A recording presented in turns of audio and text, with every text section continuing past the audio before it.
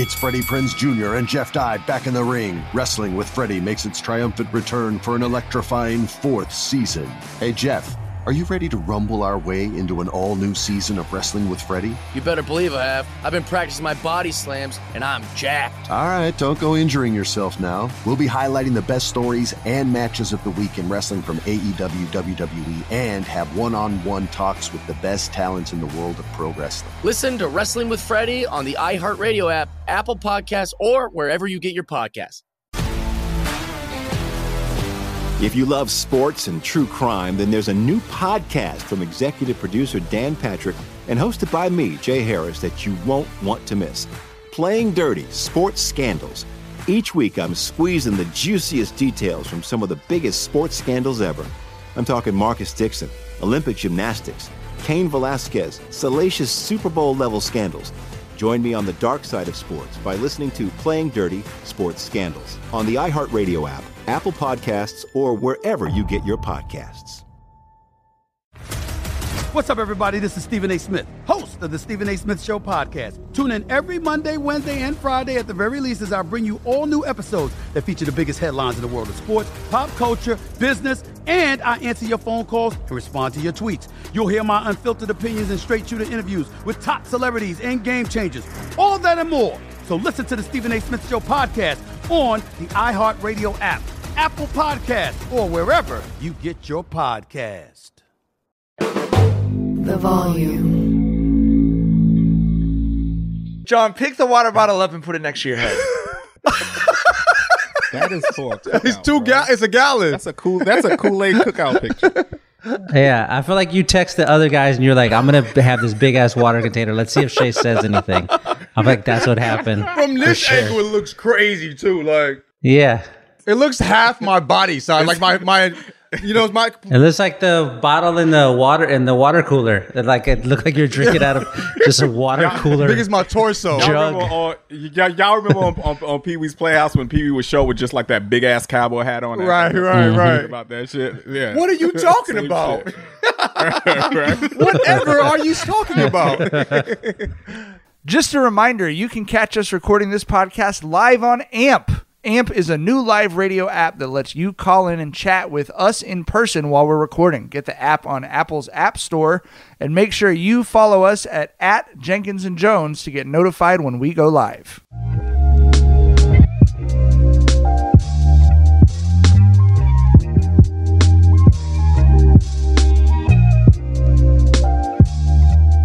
All right, it's our pleasure to welcome on New York Times bestselling author and noted water bottle size noticer, Shea Serrano. Shea, thanks for hopping on the show. What up, baby?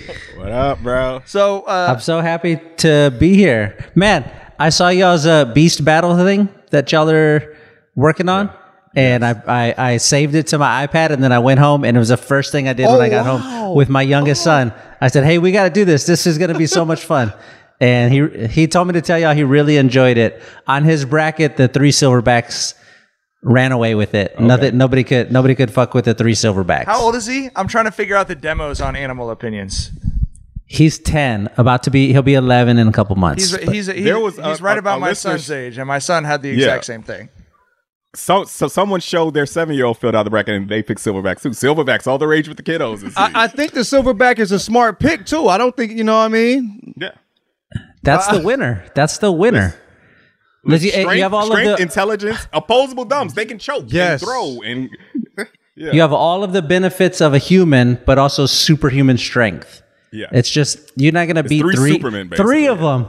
3 of them. Was it close anywhere? Fuck was that. anything close with it, or was it just like a clean sweep on you? All of the other brackets, he was like, well, let me see. If you have 8 hyenas, like he was talking through it, and then every time we would get to the silverbacks versus gators, the silverbacks, like didn't matter what. He was like, when the gator would fight something else, he'd be like, well, if they get him in the water, it's over, and they go, the gorillas could just pull them out of the water. Like, yeah, they're done. They're done. Those it's thumbs, a wrap. man. Those thumbs, bro. Game changer for real. All right. Well, Shea, the reason we've got you on is to talk about your new book that's out on your own label, Halfway Books. The book's called Action Hero Scouting Report. You can find it, obviously, if you're on any of Shea's socials. You've been seeing him tweeting about it. But very excited to see this. Over 100 pages of what sounds like very, I don't know how conscious you are of this. It sounds like very Shea Serrano content. Like, it sounds like if I told someone it's a very Shea sounding project. Would you agree with that? You give people the pitch? Yeah, that's exactly what it is. I love action movies. It seemed like an idea. This is an idea that I had in 2018 when I was working on a movie book called Movies and Other Things. But as you mentioned, this is 105 pages. It was too long to put in a different book. Like, it had to be its own standalone thing. And so I just sat on it for a while and then finally had some time to do it. Probably spent like 6 months working on it. But the way that it works is much the same way you have a scouting report for a basketball player that tells you they're good at this and they're bad at this, and this is the tendency in this situation, and this is the tendency in that situation. It's like that, but you just replace the basketball players with action heroes. Now, this action hero is with regard to action movies, they're good at this and they're bad at this, and they have this tendency and that tendency. You take 27 of them, bundle them all together, and here we are. Halfway Books, baby. Who did you add in there? Like, is Jean-Claude Van Damme in there? There's a yeah. So it was an important. Is it characters or actual action stars? That's a distinction that we need to make early on. This is populated with characters, not actors. Gotcha. So you'll find, for example, Chance Boudreaux in there from Hard Target, the Jean-Claude Van Damme character. Right. Not Jean-Claude Van Damme, though. Yeah, cool. Okay. Makes sense. The sequel can be which action heroes would win in fights against action heroes. That could be that's a follow up. That could be a whole other thing. Yeah. So break it down for us. What's someone looking at? Like, they open it up. What are some of the scouting attributes you've got? Like, what did you? I know when you do these projects, you get incredibly detailed. So, like, what was some of your favorite stuff that you got to kind of nerd out over? So when we're breaking this down, because what you can't do is you can't just go, this person is a 95 out of 100 and move on. Like, you have to. People are not receptive to that. People want to know, how did you arrive at wherever you arrived? If you can explain that, even if they don't agree with it, they'll at least go, well, I see how he got there, right? So with the Action Hero Scouting Report, what we did is we established that there's this thing called an Action Hero score. Every action hero has an Action Hero score. And the way that we arrive at the Action Hero score is it's a composite of 6 key categories. Every action hero is measured on these 6 criteria here. It's a grading rubric. The first one is the inciting event. Every action hero, every action movie you've ever watched, the person was thrust into action by some sort of event that happened. Liam Neeson in Taken had his daughter kidnapped by human traffickers in Europe. That's the inciting event. That got to be 100 out of 100. Now he's off. Yeah. That's a hell of an inciting event, right? It's a really good inciting event. Yeah. John Wick had his dog murdered and his car stolen. That's the inciting event. Every action hero you've ever watched, there's that thing in the beginning. So we look at that. Okay, cool. And then we say, okay, how original was it? How compelling is it? Whatever. And then we give it a score. And then we move on to the next one. Determination. An action hero will face impossible situations and impossible odds against impossible enemies. If your action hero is not extremely determined, they're not going to turn out so great. After that, you have skills training. What sort of skills does this action hero possess? Were they trained by a grand master of kung fu, like Beatrix Kiddo in Kill Bill, or is this person just like a very angry musician, like El Mariachi in Desperado? You know what I mean? Like we have to establish that. After that, the fourth one is the cool factor. An action hero, above all other things, needs to be cool. They need to look cool. They need to say cool things. They need to do cool things. Other people need to say cool things about them when they talk about them. Like, you have to consider all of that. To extend that point, we have the wishnificance category. Wishnificance is a made-up word that we're using here to define. This is the feeling you get in your chest when you're watching a movie and you're like, fuck, that dude's cool. I wish I was that dude. Like, you know how you get like, fuck, I remember when I watched Blade with my wife, as soon as it was over, I was like, I got to do karate now. I'm in a karate chop. Like, you know what I mean? Like, it's that feeling. Sometimes you watch a movie and you get that feeling. Other times you don't. So that's one of the things we measure. And then the last part is the legacy level. And with the legacy level, we look at, did this action hero have any effect on the action movie genre or on action heroes as a figure in cinema? If it had a big effect, like John McClane in Die Hard, who changed everything when he showed up, very high legacy level score. If they didn't have a big effect, like Chance Boudreaux from Hard Target that we mentioned, didn't really change anything. Fun character, sure, but his legacy level score, not super high. You add all those little numbers up, and then you get your 1 out of 100 action hero score. There you go. We're off and running. Okay. So, and are they all good guys? Are they all heroes? Are there any anti-heroes, any villains in this? Or well, there are a bunch of anti-heroes in there, largely because action movies trended that way. Once we got to like the late 90s and into the 2000s, that became like the thing to do. They got a little bit dark in there. So you'll find some characters in there like that, but there won't be anybody in there where you go like, this is the villain of the movie. It's always the hero. You know what I mean? How did you decide on who to do? Because that's not a lot compared to how many action heroes exist out here. You know what I mean? Like, are these like your favorite movies, or like these your favorite characters personally, or? What we wanted to do was just have a nice combination across different eras of action movies, across different styles of action movies. We wanted like the John Woo, like hard-boiled, like that kind of action hero. We wanted the contemporary stuff, the Ethan Hunt and the later Mission Impossible franchises. It just needs to be a nice mix. You know what I mean? Like, it's got to feel balanced when you're going through it. We need Rambo in there from 1982. We also need Furiosa from Mad Max Fury Road, like 20. You know what I mean? 2016 or something like that. It's a mix of them that are in there. So I have a sort of nerdy like process question, and Jackson encouraged me that other people would be interested in it. So I'm going to go ahead and ask it. But if it's boring to you to answer, just don't answer. Okay. So, you obviously had success in sort of traditional book publishing, right? New York Times bestsellers, et cetera. And you've been branching out with your enterprise, halfwaybooks.com, and putting your projects out in this way. I've been enjoying it because you can see that there's less filter between you and the product. So like, I feel like the cover of this project is a good example of that. It looks like an 80s action movie VHS cover. Like, it looks like sort of something you would have cooked up.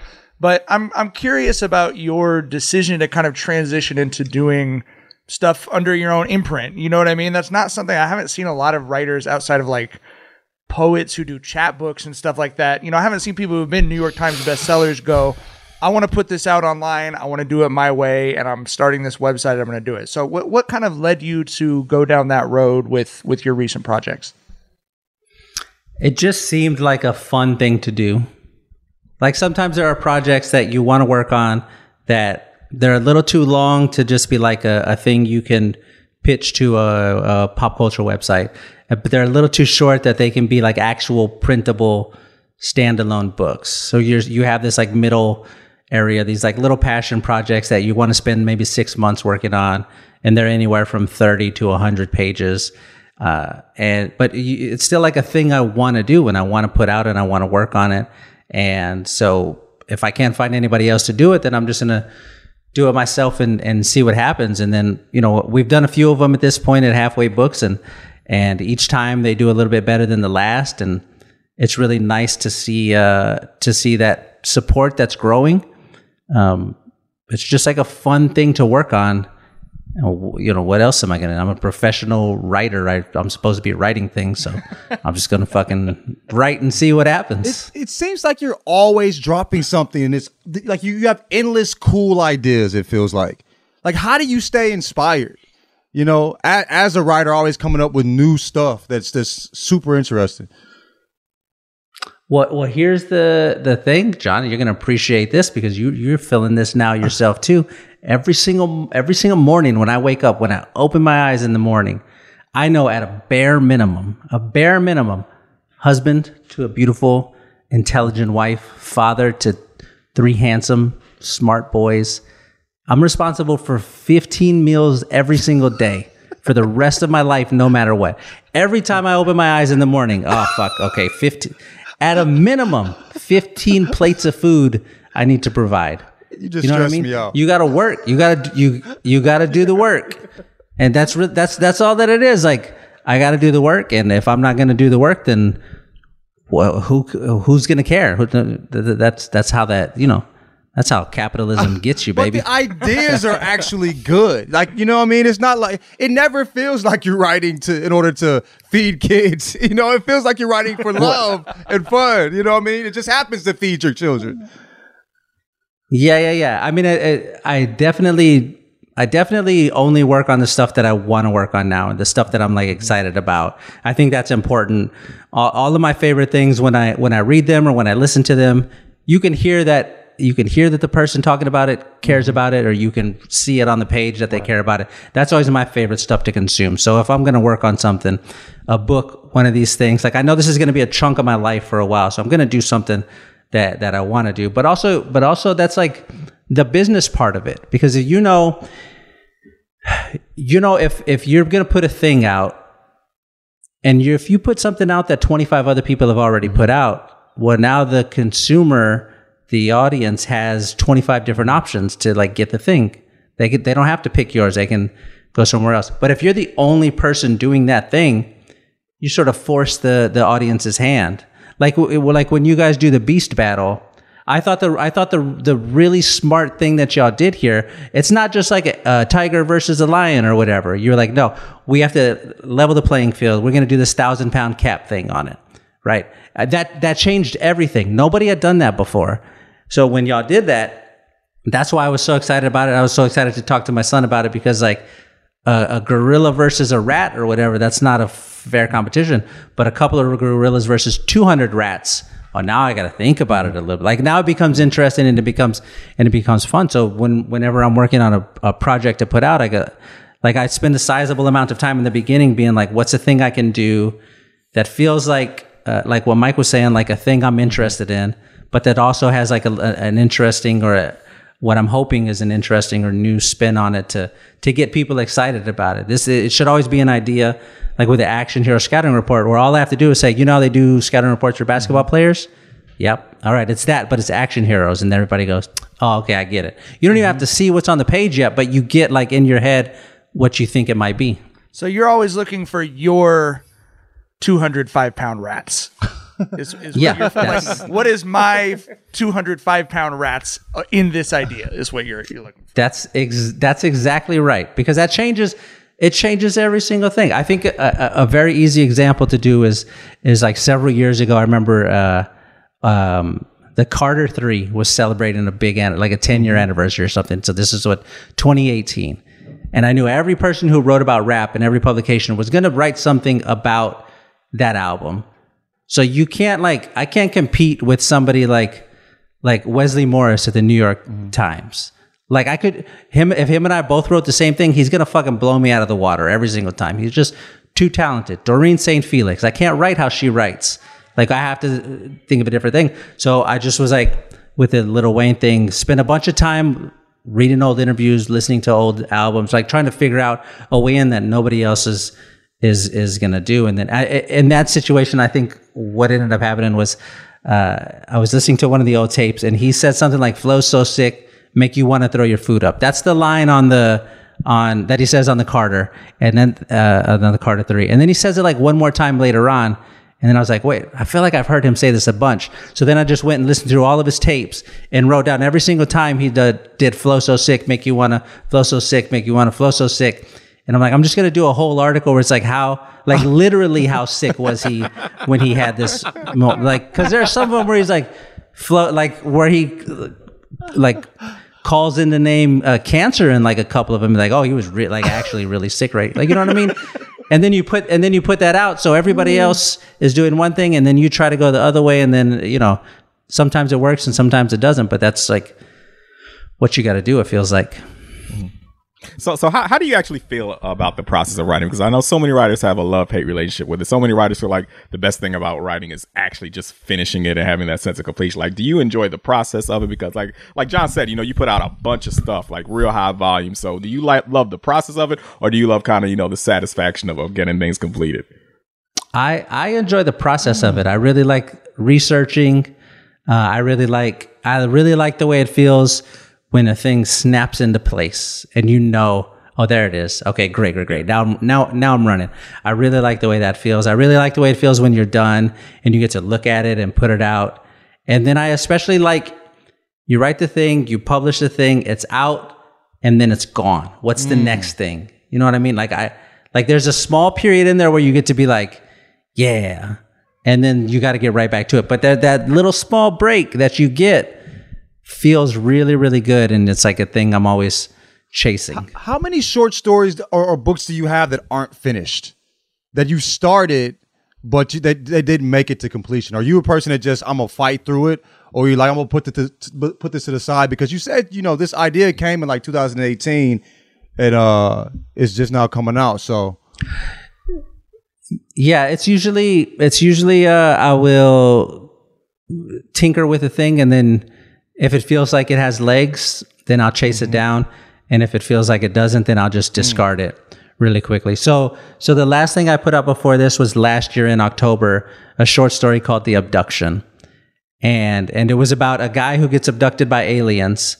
But again, the go left when everybody else is going to go right. The idea for that one was, you watch any alien abduction movie, they abduct the guy, he's up on the ship, and then he's like, oh my God, aliens, help me, like fire in the sky. He's terrified, right? He's like, they always abduct a wimp. What happened if they accidentally abduct, like they get a guy up there and it turns out he's fucking John Wick.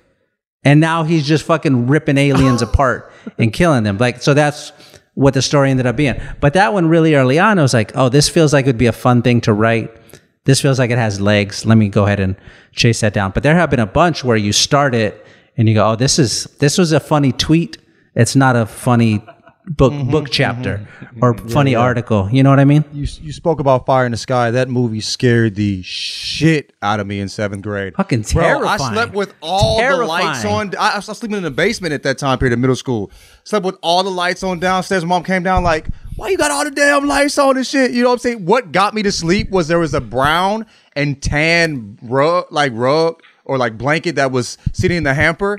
And I swore I saw Jesus's face in it. And so I was like, okay, Jesus is with me. I'm safe now. I'm safe. If the aliens come, white Jesus is there to save me. Thank you, white likeness of Caucasian Jesus. For 7th grade and May 6 and got me to sleep. I might never slept again if I ain't see that white man in that damn blanket. So It was scary when you watched it as a kid. It's still scary if you watch it today. I might tap in just off the strip, but that shit. When the jelly falls off the table, there's syrup onto him, and he flashes back into being them running the tests on it. Fucking God, forget about it. And it's partly forget about it. It's inspired by true events, right? It's like based on a true story, correct? That's what they say. But I know. That didn't happen. It made me feel like it did, though. In 7th grade, it wasn't. Yeah, 95, really I was certain it was a true story. You feel me? When I rewatched it, I was in New Mexico for a couple of months last summer, and I was a few hours away from Roswell, and I was like, well, I'm not going to drive to Roswell. But since I'm in New Mexico, I'll just rewatch all of the movies with aliens in them, just for like over the course of 2 or 3 weeks. And when I got to that one, I was like, fuck, I'm going to watch this one during the day. That's what I'm going to do with this one. I'm going to watch it at night. That's crazy. I remember there was a moment where I was so scared I just went upstairs and just stood in the hallway. And my mom came out and she was scared the shit out of her. What the fuck? She squared off with me. And she was like, boy, if you don't get your ass back downstairs. I was so messed up that entire night, bro. Golly. Hell crazy. Yeah. Shay, if we could tell blanket Jesus. Thank you. Yes. Thank you, white Jesus. Thank God. Blanket was one wrinkle away from looking like Hacksaw Jim Duggan, but it gave you comfort. Thank you, white blanket Jesus. That's a t-shirt. There's a t-shirt there somewhere. Lennon Hosea saved John's life, thank God. Shea, if we could talk basketball for a minute, you are a Spurs fan, and yeah, baby. I know he's a proud papa right now. Yeah. So is Wemby going to be the best basketball player of all time or the second best basketball player of it? Like, where are you on the optimism to pessimism scale? We are so back. I'm gonna tell you the truth. And I watched that first summer league game, and I was like, "Oh, he's falling down a bunch of times, guys. Not looking real great. Looking like a baby deer out there, right? He's not looking real great." But game 2, I was feeling real good. You couldn't tell me shit after game 2. I think it's gonna be good. There was a bunch of stuff that when you watch the games, like you saw him competing against NBA level talent was exciting to see. But some of the stuff he was doing was really like small stuff that stood out to me. And one, the thing of him falling down.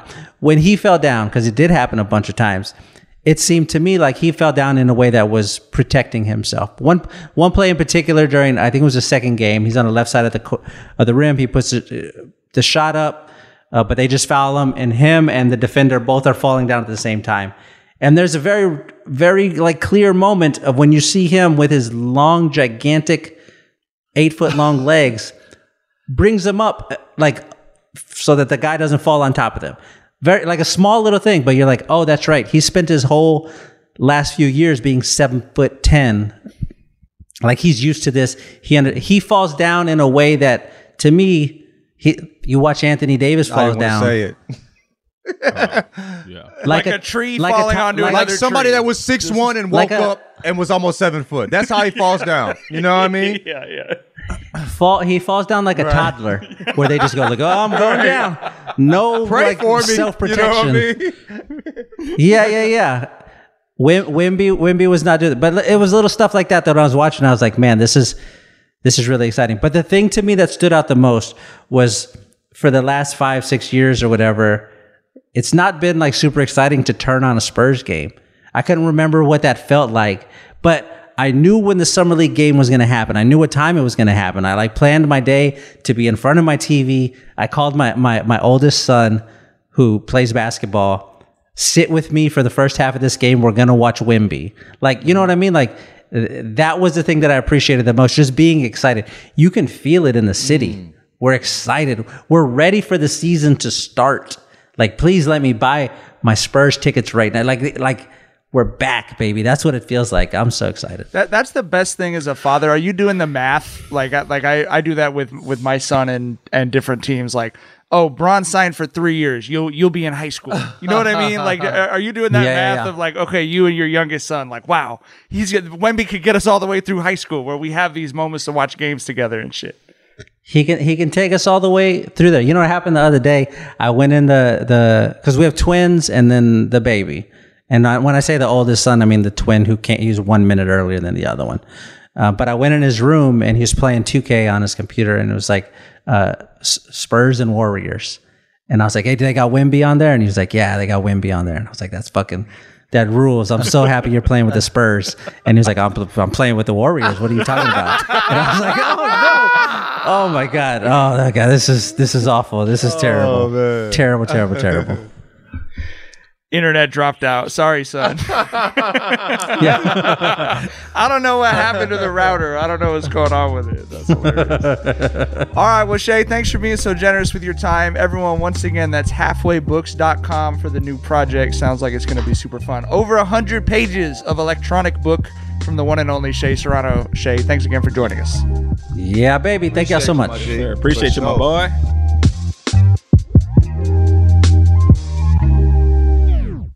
It's Freddie Prinze Jr. and Jeff Dye back in the ring. Wrestling with Freddie makes its triumphant return for an electrifying 4th season.